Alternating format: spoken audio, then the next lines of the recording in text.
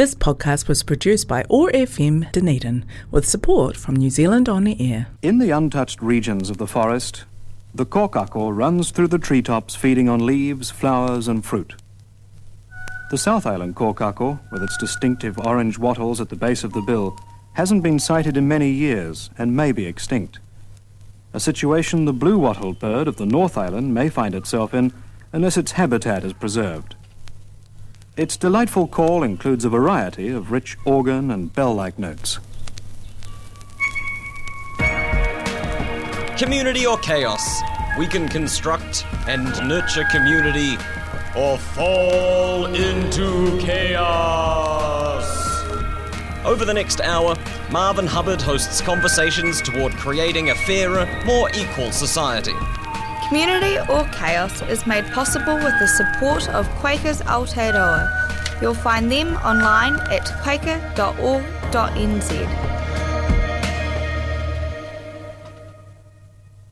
Good day, friends.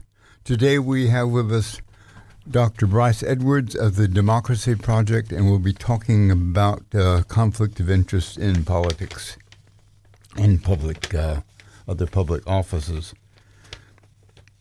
He's part of the Democracy Project that is housed at Victoria University, and to encourage public life and critical thinking and debate. You can get this podcast by going to oar.org.nz and then going to podcast and going to Community or Chaos. Good morning, Bryce. The era of complacency over conflict of interest from our politicians seems to be well and truly over. Why were we complacent in the first place? Good morning, kia ora, Marvin. Yes, I believe in New Zealand we've been very complacent about issues of integrity in politics, about the potential for corruption, dodgy dealing behind the scenes, largely because we believe the hype that New Zealand politics is clean and that we're the best in the world. There's sort of an element of nationalism, I think, little New Zealand nationalism going on, where we think we're better than all these other countries, like the developing world, or even Western countries like Britain or France. We feel that our politicians might be wrong in lots of ways, but that they're not bent, they're not corrupt, they're clean. And part of this is because, of course, every year the global watchdog on integrity and corruption, Transparency International, put out their corruption perception index, and this tries to aggregate lots of data and surveys to give an idea of, around the world, which countries are more susceptible to corruption. New Zealand always comes at, I guess, the bottom of the list, as in the least, one of the least corrupt countries. It's been number one in a number of those surveys. And they're not saying that there's no corruption in New Zealand. They're saying that we're better than other countries. And I think we can argue about whether that's the case or not, but it certainly, I think, has added to that complacency that there's nothing to see here, there's no problem. And so we therefore don't take seriously some of these integrity deficits when they occur. When they measure corruption, this commission, they're probably thinking of more direct corruption like money changing hands, which happens a lot in many countries. And that form of corruption doesn't seem to happen very often in New Zealand. Yeah, I think you're right, Marvin. The more overt, very obvious forms of corruption aren't so clearly happening in New Zealand. I think it's probably things are a bit more sophisticated and less blatant in New Zealand. You're right about that. But even so, it's more like donations and. We do have donations made from a lot of wealthy people to our political parties, and they're quite large figures, and they do come with strings attached, and we don't have a lot of regulation about it. And there's lots of other situations where New Zealand governments of all different stripes, different, Labour or National, whatever, have done lots of pieces of legislation and made decisions that aren't in the public interest, in my view, but are to deal with powerful and wealthy people and make them happy. So those also fall into what I would say is an integrity deficit. The person who brought this to light was MP Stuart Nash, who was actually a member of cabinet. Can you talk about this, and can you talk about the report that was made afterward? Sure. But I just mentioned before I get into that, Marvin, you and I know that this goes way back. Stuart Nash is the latest, and Michael Wood are the latest examples of this. But, you and I were following politics closely in the 1980s when the fourth Labour government was in power, and they were receiving all sorts of huge donations from business. And I believe it did have an impact on those neoliberal policies of the 1980s. And that was, I think, the first time that we started to have a wake-up call about the influence of wealth and influence on the public policy settings. And since then, there's been lots of other examples, but it seems to be arising again. And so, yes, you're right. Stuart Nash was the big one. Okay, let's go back to the 1980s for a second, since you brought that up.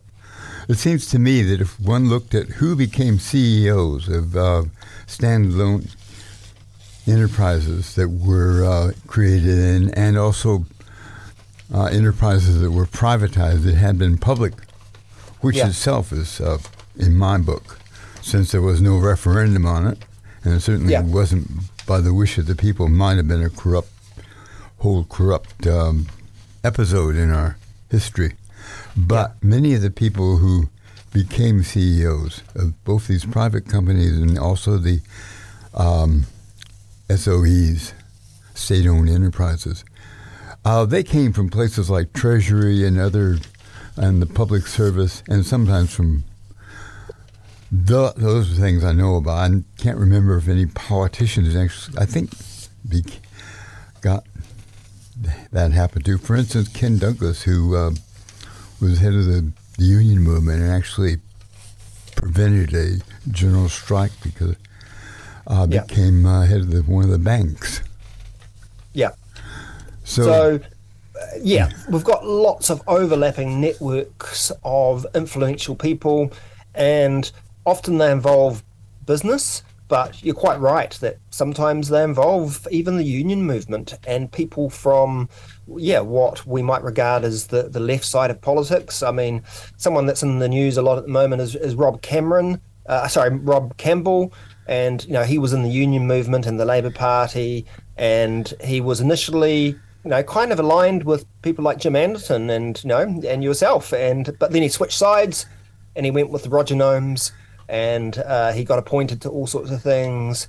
He became a corporate director. Eventually, he ended up running Sky City, casinos, and he's recently been appointed to lots of other boards. So there's just so many networks of influence, and in New Zealand, we don't have a lot of scrutiny of these things, and especially back in the 1980s, things moved so fast under Rogernomics that, yes, you're quite right, people from the bureaucracy were appointed to these state-owned enterprises, appointed to all sorts of government agencies. Instead of making thousands of dollars a year, they were making millions of dollars a year.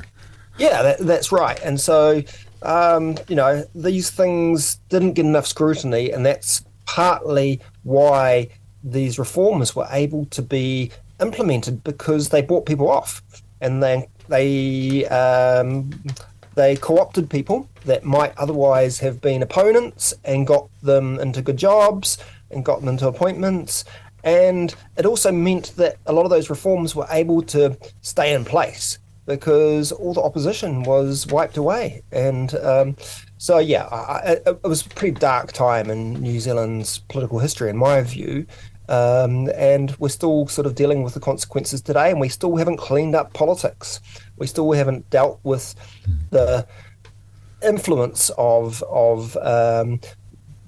both private wealth, but also the state's ability to use patronage to appoint people and to use its own money to subsidise lots of things. So even though we've kind of had these neoliberal reforms, which supposedly are about making the state smaller, reducing expenditure, we've ended up having the state actually subsidise a lot of the private sector. Okay. And so, for example, recently we're seeing the subsidies for film companies, subsidies for gaming companies, and there's just so many of these things that are corporate welfare, essentially. And the biggest one, in my view, has been during COVID with the wage subsidy scheme, when we had $20 billion that were given to employers, no questions asked.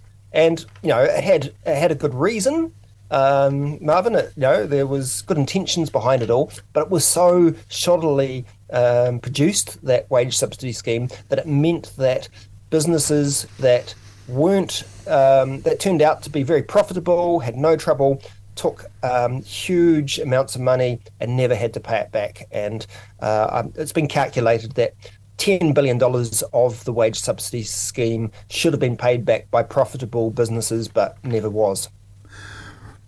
Okay, so that's the general theme of where we are. Can you talk about the case study of Stuart Nash and the scrutiny that happened afterward? Okay, well, Stuart Nash obviously has been in the Labour Party for a long time. He's sort of seen as being on the right side, as in the political right of the Labour Party, a bit more conservative than other MPs. And of course, he's always been close to business people, and he's been good at raising donations for the Labour Party for his own campaigns from business people. He had a background in forestry, and he's then became Minister of Forestry, and he oversaw a lot of the regulation, or should we say lack of regulation, of the forestry industry. And I guess there was a lot of cynicism or skepticism about whether he gave forestry a really easy run, those private forestry and milling companies. Well, if you were one of those forestry workers who died because there wasn't enough regulation for accidents, exactly. You would. And then we have the issue of the so-called slash, all the byproducts of all the clear felling of forests in land environmentally sensitive areas where basically all the roots and branches and stumps ended up flooding down and creating huge environmental destruction, and that wasn't regulated. And it's been a huge disaster, as we've seen earlier in this year with the flooding. And so Stuart Nash has been the one overseeing this. And of course, he takes donations, or he's been taking donations from the forestry industry, from the milling industry. And I think that's raised lots of questions about him. But then, of course, we had the situation where he was found to have been supplying sensitive cabinet information to his donors, and that's really where his downfall occurred. And so that was leaked out, that he'd been supplying that information to his donors, and that breached the cabinet manual. So there was an investigation by the cabinet office. So the cabinet office are those in the beehive, essentially, that help the ministers and the Prime Minister run their government and tell them the rules and make sure everything's going correctly. And so the Cabinet Office, the Secretary, Rachel Hayward, ran an investigation into what had happened. And this was mainly to find out whether he had supplied other or broken other rules in dealing with his donors. And she found that, yes, there was at least one other example where he had broken the rules. She said they weren't a major or significant breaking of rules, but nonetheless a breaking of rules. But I think the most concerning part for me in her investigation was that she found that Stuart Nash had been deleting his text messages to his donors, and she didn't have the power to investigate further. So she just had to accept that, and she wasn't able to go and recover those messages or anything. And so she couldn't investigate what she couldn't look at on his text messages because they were gone. And so I thought that was kind of disturbing. I mean, you might remember, Marvin, there was a lot of heat on Hillary Clinton when she had used private email servers in the States. This was something similar, really. Stuart Nash had been using WhatsApp and Gmail for his messages and had been deleting stuff, but really there's been no great controversy about that here in New Zealand. Okay. Why do you think there's been a sudden rush of conflict of interest among politicians and government ministers in a fairly short time? Is it because we're looking more closely, or what's happening? Yeah, that's a really good question. And yeah, maybe you have given the answer in terms of, are we looking more closely? I think there are two big factors in why we're having these changes. So one is, as you say, there's a bit more sensitivity about it. People, I think, are a bit more conscious now that they've lost that complacency. And New Zealanders are now a bit more, aware, and the media is looking for it a bit more. And so these latest controversies with Stuart Nash and Michael Wood, they come after some other big ones in the last few years with the New Zealand First Party and their donors, donations from Chinese businessmen to both Labour and the National parties that ended up in the High Court last year, or is it this year? We've seen, numerous donations, controversies under the last national government. So it's all been kind of increasing. And I think it's, a big part of the reason that it's increasing is that suddenly people want to shine a lot more sunlight behind the curtain and see what's really going on. And once they're doing that, they're finding that there's lots of dirtiness going on.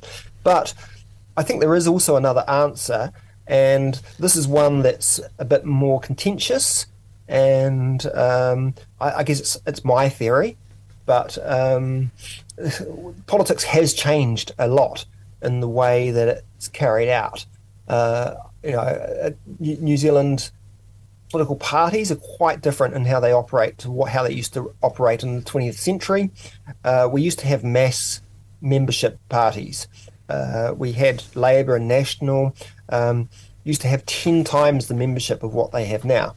So back in the 1950s, 60s in particular, 1 in 4 members of the public were members of a political party. Sorry, 1 in 4 voters were a member of political parties. And parties generally raised their money from their membership, who were activists, who were, running the cake stalls and fundraising in lots of different ways. Whereas we don't have those activists anymore.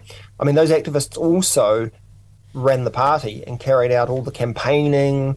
They were involved kind of organically in civil society.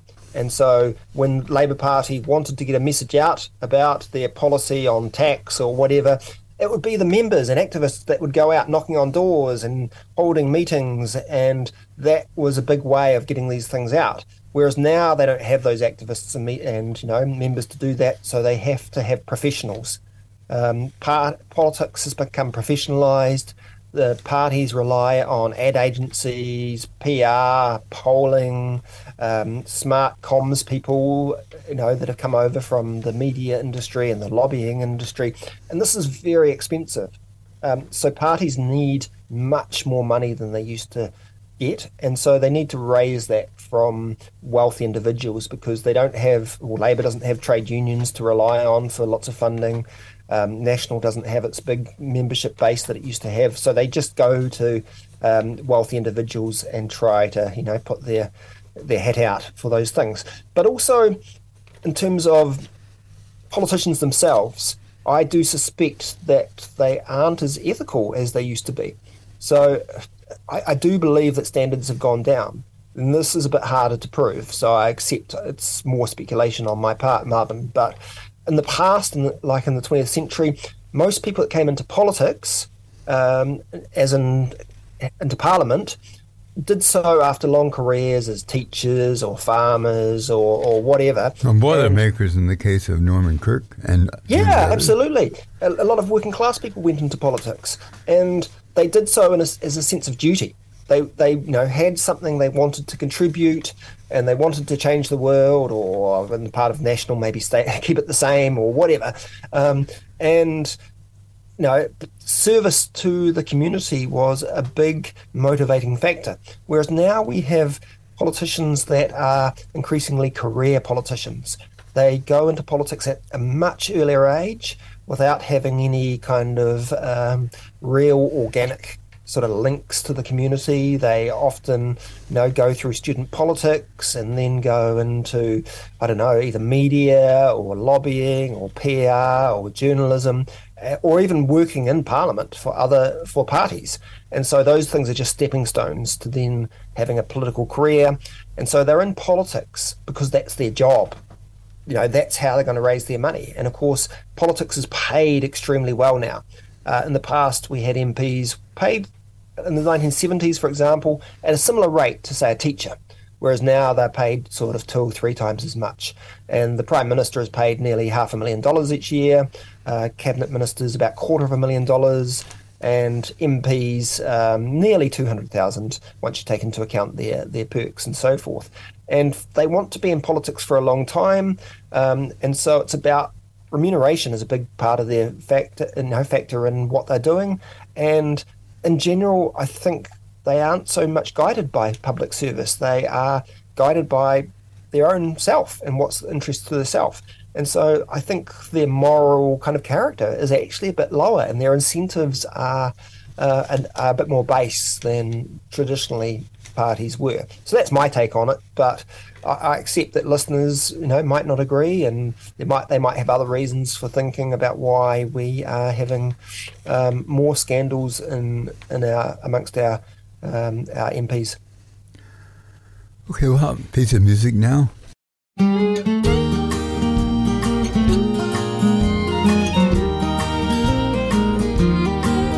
He's a walking, talking lie in a banker's suit and tie, just a cowboy on the lone prairie.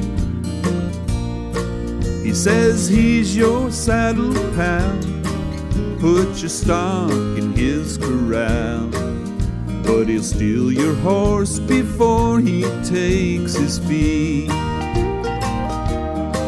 He's driving cattle in his sleep, the herd's 500,000 deep, and the trail ahead's as pretty as you please.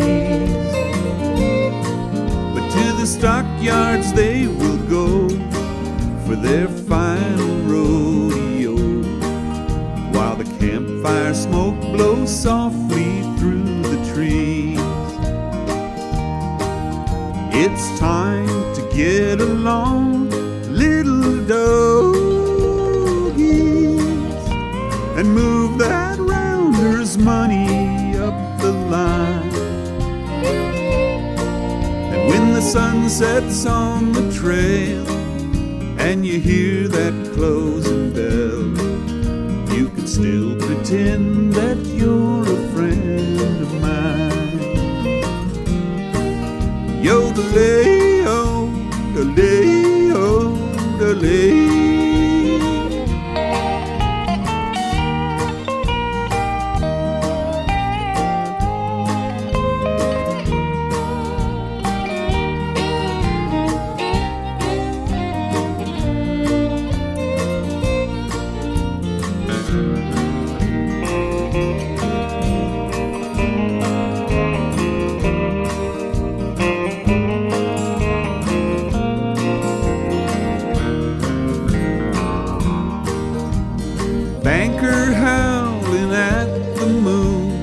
paper hits the floor. Come winter time, the clothes in prime won't matter anymore. And now it's hard times trading down on the jobs that left this town. When the stampede come and the banks, they all went bust. Where did all that money go? Well, I guess we'll never know.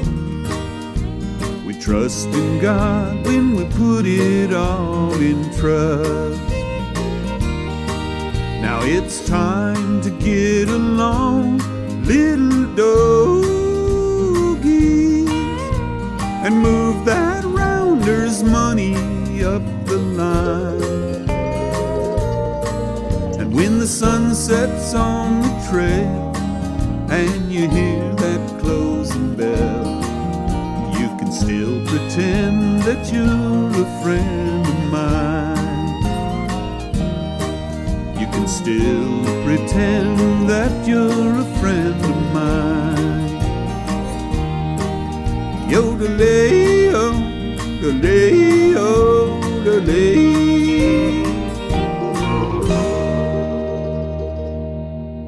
This podcast was produced by OAR FM Dunedin with support from New Zealand On the Air. Well, that was When the Sun Sets on the Trail from the Stone Soup Sessions by John Ignace. And you can podcast this program by going to oar.org.nz, then going to podcast, then going to Community or Chaos. And we're talking with Bryce Edwards about conflicts of interest in the public sphere, particularly politicians. Should we be concerned about conflict of interest in public service and other government or quasi-government commissions and organizations? Yes, Marvin, I do believe we should be. And of course, one of the big examples of this in the last couple of weeks is Meng Foon, the race relations conciliator who has resigned last week or resigned a week ago or so. And he resigned because he was found to have not been clear enough in his in expressing his conflicts of interest when he was race relations conciliator and he was involved in the inquiry on emergency housing, because it turned out that he owned a company that was involved in providing emergency accommodation to the government, and the government had paid his company over $2 million, and he had not declared that during this inquiry that he was a big part of. Prior to that, there was also a controversy with him in that he'd been found to have donated money to politicians. And one of those politicians was the now Minister of Justice, Kerry Allen. I think he and his wife had given her over $10,000 for her election campaign. And then, of course, she becomes his boss. She's responsible for the Human Rights Commission, and so some people thought that that's a conflict of interest. So I think maybe Meng Foon has been unlucky in a sense, because this happens probably across the public service and lots of government agencies, and journalists are just starting to dig up about this now, and he was probably an unlucky first person to be discovered to have these conflicts of interest. Three Waters had that to some degree. Sorry, who? Three Waters. Yes, of course. We are seeing lots of different people involved in developing the policies of the government who are close to the government, paid by the government, and it's all a bit questionable or dodgy. So I think it's the public service that needs a lot more of the spotlight at the moment to make sure there's proper rules, because as far as I can see, there's not. And sometimes there are some rules, but then they're just kind of tick box exercises, and they're not really properly enforced, those rules. What do you think if you're a minister and you're building something, and one of your family members part of the people contributing to building whatever that is? Yeah. So we live in a small country, and it's an intimate country, and of course there's always going to be politicians who have family members who are also involved in politics or public life or the private sector, and it's often the case that these things are very innocent, and that you can't really expect a politician's partner, cousin, or whoever to stop being involved in public life and not be able to get government contracts and so forth just because they are, the minister's husband, etc. But it does mean that we need much more kind of guardrails to make sure that we don't have corrupt or untoward practices going on. So I think whenever there is family members involved in these things, then there does need to be more scrutiny. There does need to be a lot more transparency, and that hasn't always occurred. And so I think, for example, you can look at the case of Nanaia Mahuta and her husband, who's had lots of government contracts in the last few years, and often it just hasn't really been clear the details of these things, and it's been very hard for the public or journalists to get information on what's occurred, and it hasn't always looked as if there's been enough separation between power and the ability to give out these contracts. So that's another area that needs to have some reform, in my view. What's the effect of money on New Zealand politics today, and what has changed? I think we've covered all that in some extent, because you talked about the political parties needing lots more money, and not having the political population base because of prior policies to have the large membership they used to have. I think looking at the big picture, in any sort of capitalist society like ours that has so much inequality and so much wealth, we've got these big inequalities of money, and there's always going to be a temptation for those that have a lot of money, and they've got so much money they don't know what to do with it, but they want to get the rules changed or reinforced or whatever. There's always going to be a temptation for them to use those resources to get their way. That's why people want money, isn't it? For power. I mean, people don't.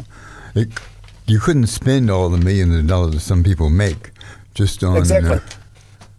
And so democracy, and how we do our politics, isn't supposed to be based on people that have the most resources getting more say than others. It's supposed to be, intrinsically, politics and democracy is about one person, one vote, one person having the same amount of influence in elections and public policy as anyone else. But of course, resources make a big difference. And so if you go to any political party and say, and give them the money, it helps that political party. And so it means we don't have a level playing field. And so when National get a lot more money than Labour, as they do at the moment, it means that the people that support National are having more power on democracy than those that support Labour. Of course, in the past, there's been times when Labour have got much more money than National, because they've appealed to business people more than National at times. Or likewise, it might be the Green Party getting more money than, say, Top. I don't know.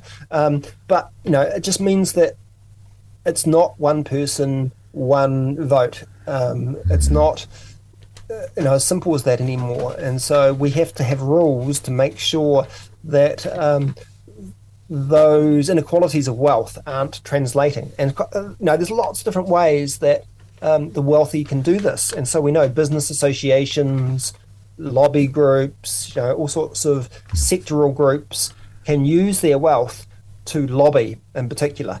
politicians, public servants, the political process, to try and get their policies adopted. And so, yes, that's another way in which money is potentially corrupting the political process. How does lobbying happen in New Zealand? Well, and who does it? Okay, I mean, you have to remember with lobbying is that, the most basic definition of lobbying is when the public try to influence the political process. And so, everyone does it. Well, not everyone, but a lot of people do it. Well, usually when we think of lobbying, we don't think of I and my friend going up to the local Dunedin North and trying to get them to improve their climate change policy. We think of That's right. We think of large organizations, sometimes unions, but more often large corporations trying to influence policy. I think that's exactly right.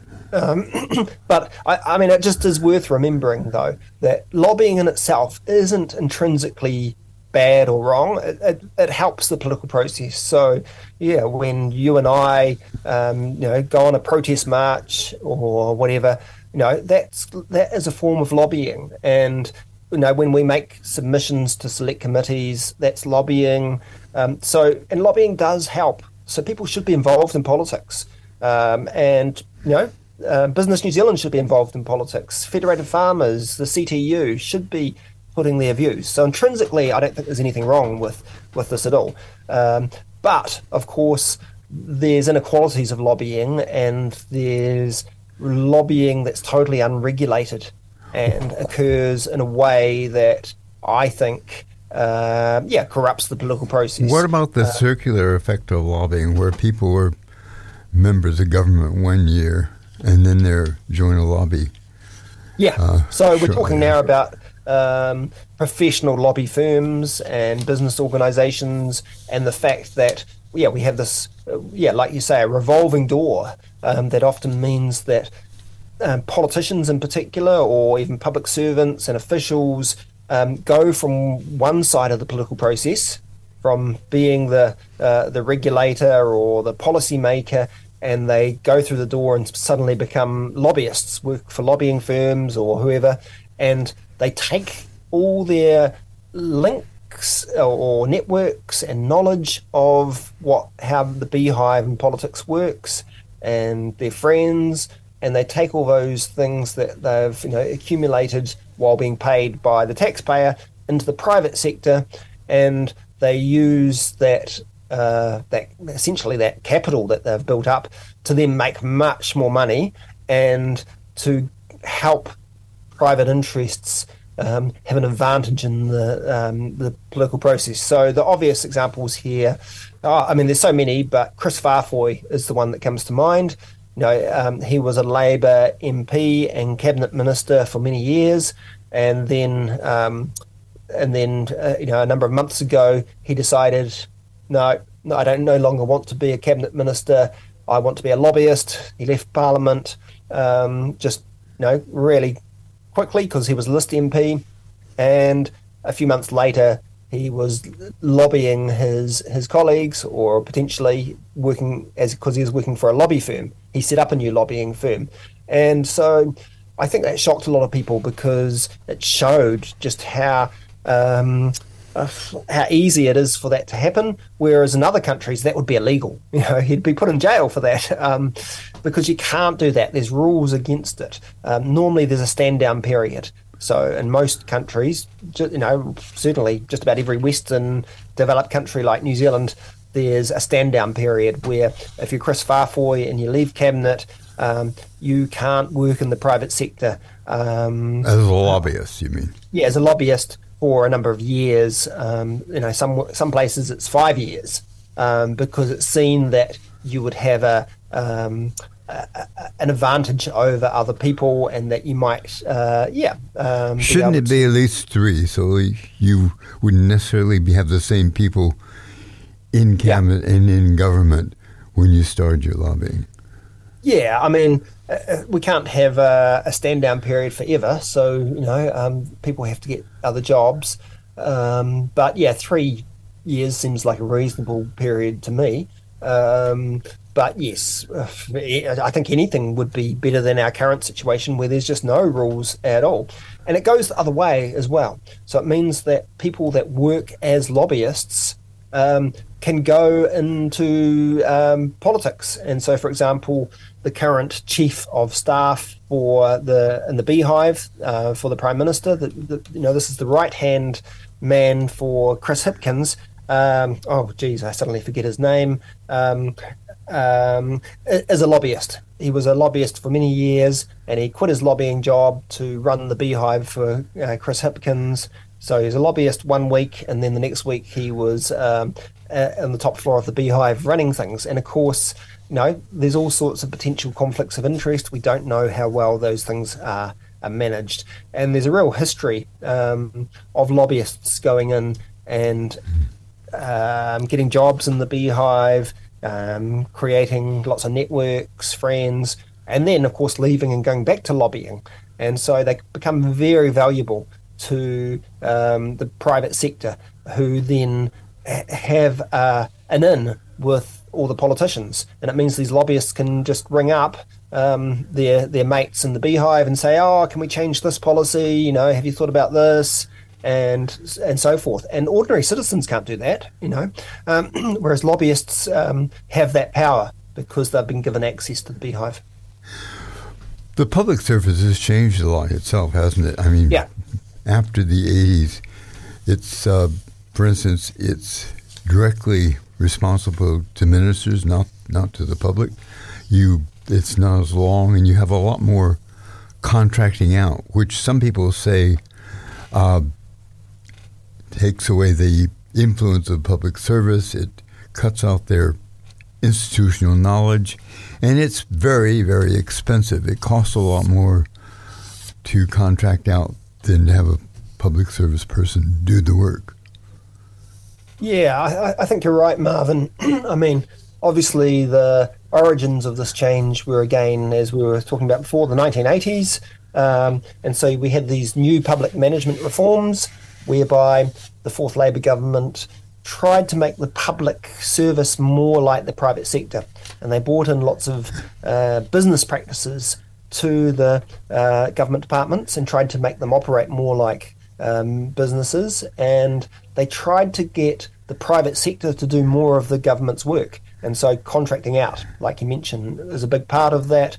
And so instead of relying on public servants to deliver everything, they would try and get private sector and so there's just so many examples of this. But I guess we got to the height of that under the last national government when you had prison services run by private companies, and so Serco started to run private prisons, and there was talk of what else we could do. What else could the welfare state or the bureaucracy just pay the private sector to do?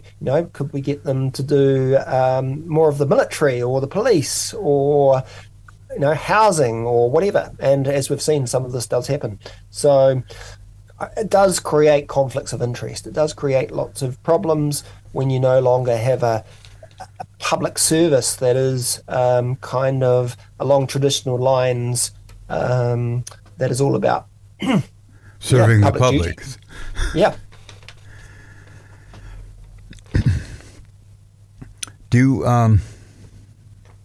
How much does it cost to run a political campaign for Parliament these days compared to what it used to cost? Well, how much do people spend is a better question. Yeah. It's quite hard to answer that question. Firstly, because we just don't know. The political parties are very secretive about their resources and money. They do have to declare after each election how much they spent in the campaign period on advertising, but that's just one element of their costs. Certainly the governments, the political parties, the big ones, are spending, a few $1 million in each election year. They're also spending large amounts of money during non-election years as well. Minor parties tend to spend a lot less, especially maybe the Greens, New Zealand First, etc. But even those are quite well funded. But I think there's a bit of a myth in politics that you do necessarily need a huge amount of money to run elections. I mean, it helps. You always want to have more money if you're a political party. But I think what's most important for a political party is to have some good policies, some activists, and some sort of connection with society. So if you look at something like the Maori Party, Te Pāti Māori, I don't think they have huge budgets in running their campaigns, but they have an kind of organic connection with their voter base that they use. If you look at, I don't know, if you go back to the 1990s, you'll remember this, Marvin, and the Alliance. The Alliance actually didn't have that huge amount of money. We didn't have any money. Yeah. And so the Alliance, for example, in 1993, I can't remember, I've seen the figures for how much they spent. It was a small amount, and they got 18% of the vote in that 1993. This was the last first past the post election before MMP. And they got 18% of the vote. And they did it on the basis of kind of big movement campaigns. And so they had lots of activists, and they had some policies that really resonated with people. And that was the secret to their success. And we've seen other parties, do relatively well on small amounts of money. So I think we get to a bit obsessed about, or parties get a bit obsessed about, that they need more and more money. What they need is more and more good ideas and activists and a connection with society. So, and often the more money you get, the worse parties do. So even with that example of the Alliance, after 1993, the Alliance started to get into Parliament in bigger numbers. They actually started getting a lot more donations. They suddenly had resources from Parliament, and they became a much more well-resourced party. But every election subsequently, they received a much lower amount of the vote. And so sometimes it seems the more resources, more money you have, the more professionalised you are, you kind of lose your soul. You lose your connection with members and voters, and that can be kind of counterproductive, I think. If politicians and political parties think they need the money, doesn't that make them vulnerable to people who are able to donate large sums of money?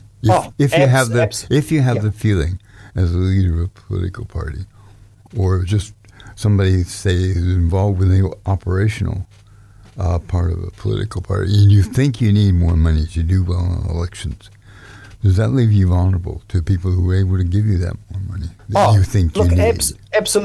Absolutely. And in the past, you've mentioned the operational side, and in the past, it was done in a more, ethical way, I think. So in the past, you had the party presidents and the party organisations that would try and raise the money. And so if you think back again, to use those examples of the Labour Party and when Jim Anderson was president, he would go out and raise the money. It wasn't the prime minister, it wasn't the leader of the political party. And then, of course, David Longy took over, and Roger Douglas, and they started to go out to business and raise the money themselves. And that was suddenly a change in how parties operated. And so now, yes, you have Christopher Luxon will go out and try to talk to business. Well, he's done quite well with that, hasn't he? Yes, and he has. And Chris Hipkins will be doing the same. And other Labour MPs and Green MPs will be going out to business, cap in hand, to ask for money. And I don't think it's appropriate. It should be the party organisation that goes there, and the politicians shouldn't know anything about who's given the money. It should be kept separate. There should be something of a Chinese wall. Should we change it? Should the whole thing be considered changed? Should we actually should the government make sure that parties have enough to run a decent campaign, but then clamp down very strongly on donations? Yeah, look, there's so many different ways that we could reform politics, and the idea of state funding is one suggestion, that maybe we just accept that politics costs money, parties are part of the democratic process, so the taxpayer should should fund them. It's an important thing, and there are ways that we could, calculate and give money to the parties so they don't have to go to the wealthy in society. I think we should be open to that idea, but I also think we should be a bit sceptical about it as well, because there are some problems how this operates overseas. Sometimes it does produce more corruption. Sometimes it does mean that it distances the parties from civil society even more. They no longer have to have activists, members. They then just get reliant on state funding, and they kind of become almost like a government department where they don't have links to society anymore. And what's more, when it's done, it tends to first give the parties a lot more power and sort of an incumbency protection. So no new parties can develop, because most of the bulk of the money will go to the main parties like Labour and National. The minor parties will get a scrap of the funding, but anything outside of Parliament, no, you won't qualify. And so it's hard for new left-wing or right-wing parties to develop because they're up against the parties that have all the money. But also, the money tends to go to the leaders of the parties. So it means that the people that are in charge, David Seymour, Christopher Luxon, are the ones that dominate the party because they have all the money. Whereas, and that can be a problem, and it means that you don't have any independent MPs that can rebel against the party. Okay, well, thanks a lot for that, Bryce, and really good discussion, a lot to think about and consider. And okay, thanks, Marvin. Necessary solutions, but no easy solutions. Exactly. Okay, thanks, Marvin. Thank you. Cheers. See you again. Okay, see you again sometime. Thanks. This podcast was produced by OAR FM Dunedin with support from New Zealand On the Air.